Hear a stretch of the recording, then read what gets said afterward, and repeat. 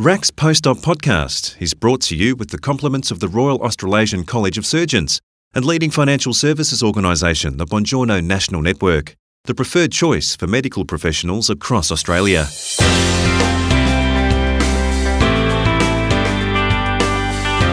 The distance from Brisbane, where the management of health services are centred, to the rest of Queensland can be challenging in terms of providing high-quality universal medical care.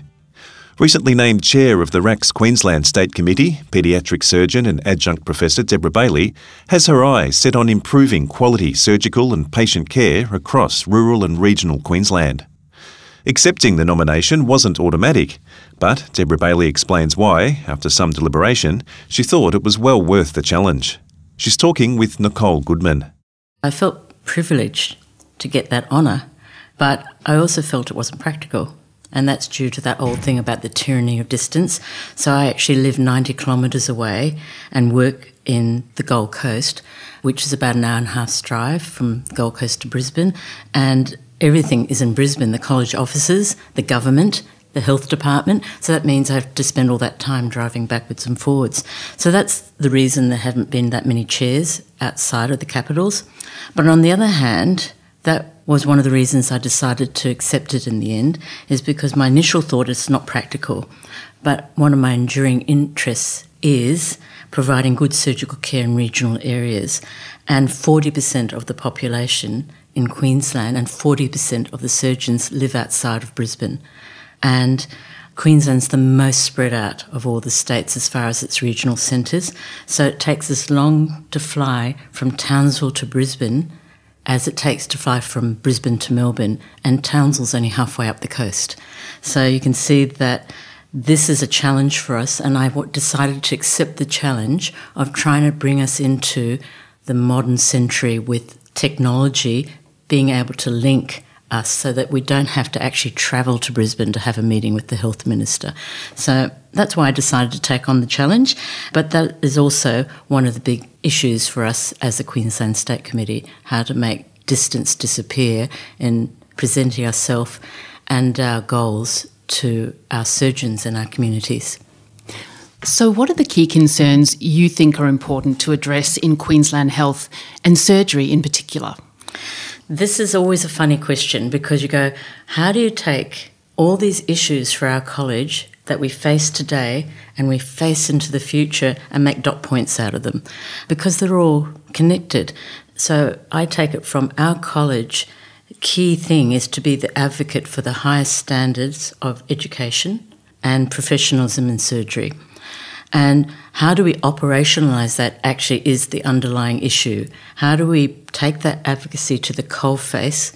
What do surgeons need to survive, to support their efforts to deliver high-quality surgical care in every hospital, in every community?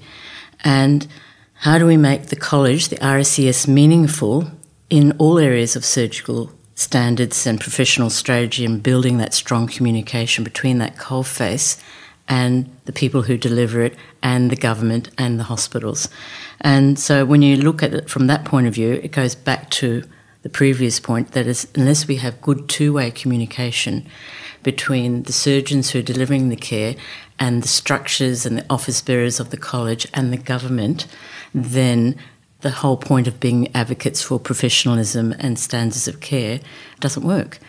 And the other part of that underlying issue is how we train our surgeons and give our fellows experience to deliver acute surgical care in general skills, and how do we support regional surgeons. Very close to our heart in Queensland because of the nature of the way the state works. And I suppose the other thing is, how do we make the health dollar sustainable into the future, because all surgeons want the best for their patients. They're always asking for more money, but in the end there's not more money because there's only so much money that we're all earning and paying towards health and towards tax. So we have to be at the forefront of making the right decisions about spending that money. So you can see when I say, how do you take what is a very big thing, how do we make surgery sustainable and effective and deliver it to where it needs to be, how do you take that and divide that up into key issues? They're all related. And on that point, how does the recent federal election result, which has kept the coalition in government, impact on these concerns and health funding nationally? I suppose it gives us some certainty. There was a lot of thought and angst and confusion leading up to any change in government, but particularly recently, because it sounded like we were going to get a really deep-seated change by going to a different philosophy. It's one of the things I've struggled about, because I've been a director of surgical services for some time, is that we as clinicians have a long-term picture about what's best for families, the patients, for the communities, but politicians have a short-term goal of just getting elected, and they often won't make hard decisions that will take 10 years to come to fruition, because that doesn't make good newsprint the next day. So the fact that you have one politician in or another is probably not so important as having some continuity in decision making. And I think that's the best thing that's come out of this, is that we can stop thinking about what's going to happen when things change and just get on with the work. How do we keep healthcare sustainable into the future? I think a lot of people, when they think about sustainable, are thinking environmental concerns, and they're very important. I think that the resources we have on the planet are finite, and we have to be good custodians. But when you talk about health spending, what we're talking about is that the public health system is supported by our tax dollar, and that's supported by people working and contributing. On the other hand, the private health sector is equally supported by a strong public sector, but decisions that are made in the private sector about investigations, procedures, diagnostic tests add to the cost of private healthcare. And private healthcare, if it becomes unaffordable for the average person, will overload the public system. So we need to make sure that whether it's in private or public, that we're making decisions around interventions, about care, about diagnostics that are evidence-based, that are ethical, and that are wise, in order to make sure that the money that every person spends on healthcare is sustainable into the future. Well, you're the first female chair of the RACS Queensland State Committee, obviously a significant milestone for the committee. How do you think this promotes diversity in the surgical profession? I talked about one of the reasons for taking on the nomination of chair of the State Committee, and the second one is that when I became a fellow of the College of Surgeons, it was at a time when I had been the only female surgical trainee north of the Brisbane River. But I actually never felt like I was a trailblazer. I've always felt that competence, hard work, professionalism and integrity are the only factors to take into account to become a surgeon. And I haven't actually really identified as a woman surgeon throughout my career. I identified just as a paediatric surgeon. But as our college has become the leader in owning the past and becoming both truly diverse and professional in its culture and its behaviour, I realise that there are fellows and trainees who have had adverse experiences and are concerned about our college's commitment to diversity and professionalism and professional behaviour. So I decided that I was in a position to be a voice and also to be an indicator that our college is true in its purpose to build our culture, our professionalism and our diversity going into the future. So why did you become a surgeon, and a paediatric surgeon in particular? I get asked this question, and I find it hard to articulate a passion, and also the general feeling that my choice fits. In medical school, I thought everything was interesting. Could have done anything, I thought. And then in my intern year, I did something called professorial medicine, and that's medicine, not surgery. And I actually liked the puzzle solving and detective work of making a complex diagnosis. And then I got a term of surgery, and I knew that's what I wanted. It fit me, it fitted my fine motor skills, and it fitted my mind. And I had a couple of mentors at the time, and they made it quite clear to me that it wasn't going to be an easy life choice. So I went in with my eyes open. And I think it fits with the saying that there's a saying amongst doctors that you can't define a surgical mind but you recognise it when you see it. And so I recognised it in myself. I've got the surgical mind. So I can't articulate that passion, but that's what fitted for me. And as I went through surgery and the different types of surgery, I really, I suppose, enjoyed fine work. And then I did a term of paediatric surgery, which was looking after children and their families. And I can't imagine anything more rewarding, and that's why I picked it. Along your training and surgical journey, how important was mentorship for you, and where does mentoring sit today with the College of Surgeons, and what place does it hold? I recently went to a very inspiring talk by Julie Mundy, who's the treasurer of the college. And in fact, we went to medical school together, Julie and I, except she was south of the river when she was an intern and I was north of the river. And we worked out that there are different types of mentors. There are people who have a very formal relationship with you, but there's the person who says to you, when you've done a good job, you did a good job, and gives you that extra boost to know that this is something I want to do and the effort is worthwhile. And sometimes it's somebody that you can just go and ask a hairy question when it comes to a career choice, or sometimes it's just a role model, someone who acts in the way that you want to be, and you model yourself on that. And so when I look back on the people who I would say are mentors, they perform the role in a period of my life which was crucial when I was making some decisions about what I would do as far as answering my questions with honesty, and or actually living that life or that career choice or that difficult question of being ethical, and they were living it and showing me how to do it. And therefore they became not only my mentors but my role models. Now, what are some of the issues around professionalism that surgeons face, with the focus on Queensland, and how is RACS providing support in this area? Over my career, I've made some choices about what I would get involved in, and most of it's been led by my observing that patients are safest and do the best when their surgeons act with professionalism.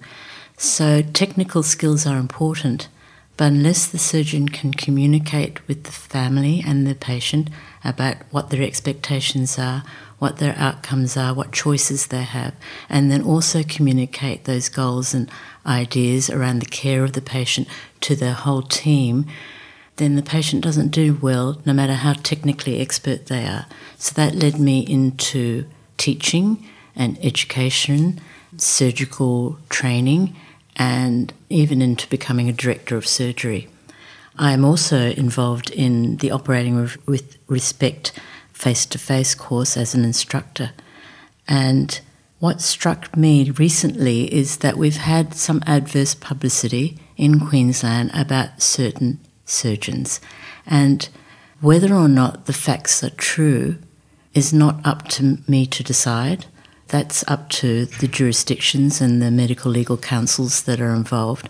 But the adverse publicity is there, and it causes angst, so that when I see surgeons from Queensland, they want to know what our college is doing about it, because they say, you said that you were building respect, and why aren't you doing something about this surgeon who's bringing disrepute onto our name and perhaps behaving badly to other surgeons or other clinicians within the hospital? And what I can say to them is that the fact that a room full of people in Queensland, surgeons, are asking me, what are we doing about this, would not have happened 10 or 15 years ago. It's only since we've had the BRIPS campaign, that's the Building Respect and Improving Patient Safety campaign in the College of Surgeons, that we're articulating our desire to have the highest standards in professionalism across the board, not just technical skills. And that is a wonderful sea change. And I believe that the steps to investigate or deal with non-professional behaviour are not actually formed yet, because that takes a long time and it's very complex and it's very legal and all sorts of things. But the college has the best will to make it happen, and we're having conversations that we would never have had when I first started surgical training, and that's great. So I believe you have the Queensland Scientific Meeting coming up. Can you tell us a bit about that? So the Queensland Scientific Meeting is a meeting that we hold to bring all the surgeons, fellows, trainees, medical students, everybody involved in the great surgical community together. In Queensland, we do it every 2 years, and we rotate it obviously around Queensland. The last one was very successful up in Douglas Beach near Cairns, and this year we're having it at the Gold Coast. The theme of our meeting has always been designed to appeal to the whole spectrum of surgery, and this year it's called the 7 Ages of a Surgeon. So we start by talking about medical school and how medical students vie to get into surgical training. We'll have a long session, 2 sessions in fact, on flexible training options, and people will be giving us their lived experiences of different models of flexible training. We'll have some discussions on what flexible workforce looks like, and we'll be leading to almost the great debate, I suppose, on Sunday, where we'll be talking about who is responsible for lapses in professionalism, and we'll have representatives of the medical legal community, our college, and jurisdictions to talk about their different viewpoints. Last time we had our meeting near Cairns at Port Douglas, we combined with the section of surgical directors, and we're doing that again, and so they also have very good sessions on quality databases and ways of improving surgical care through the public hospitals health system. The Friday before, we've always done this in Queensland, and I'm a little bit proud of it, is that Queensland Health will be having a forum with the surgeons in which the government meets with surgeons and peri-op nurses and anaesthetists to discuss strategies for improving surgical care in Queensland for the next year and sometimes for the next decade. So we're hoping that a lot of people will come because it's going to appeal across the whole 7 ages of surgery. Professor Deborah Bailey, paediatric surgeon and chair of the RACS Queensland State Committee. And the Queensland Scientific Meeting is being held from Friday the 12th to Sunday the 14th of July. Details can be found in this episode's show description. RACS Post-Op Podcast is brought to you with the compliments of the Royal Australasian College of Surgeons and leading financial services organisation the Buongiorno National Network, the preferred choice for medical professionals across Australia. You can reach the Buongiorno National Network on +613 9863 3111.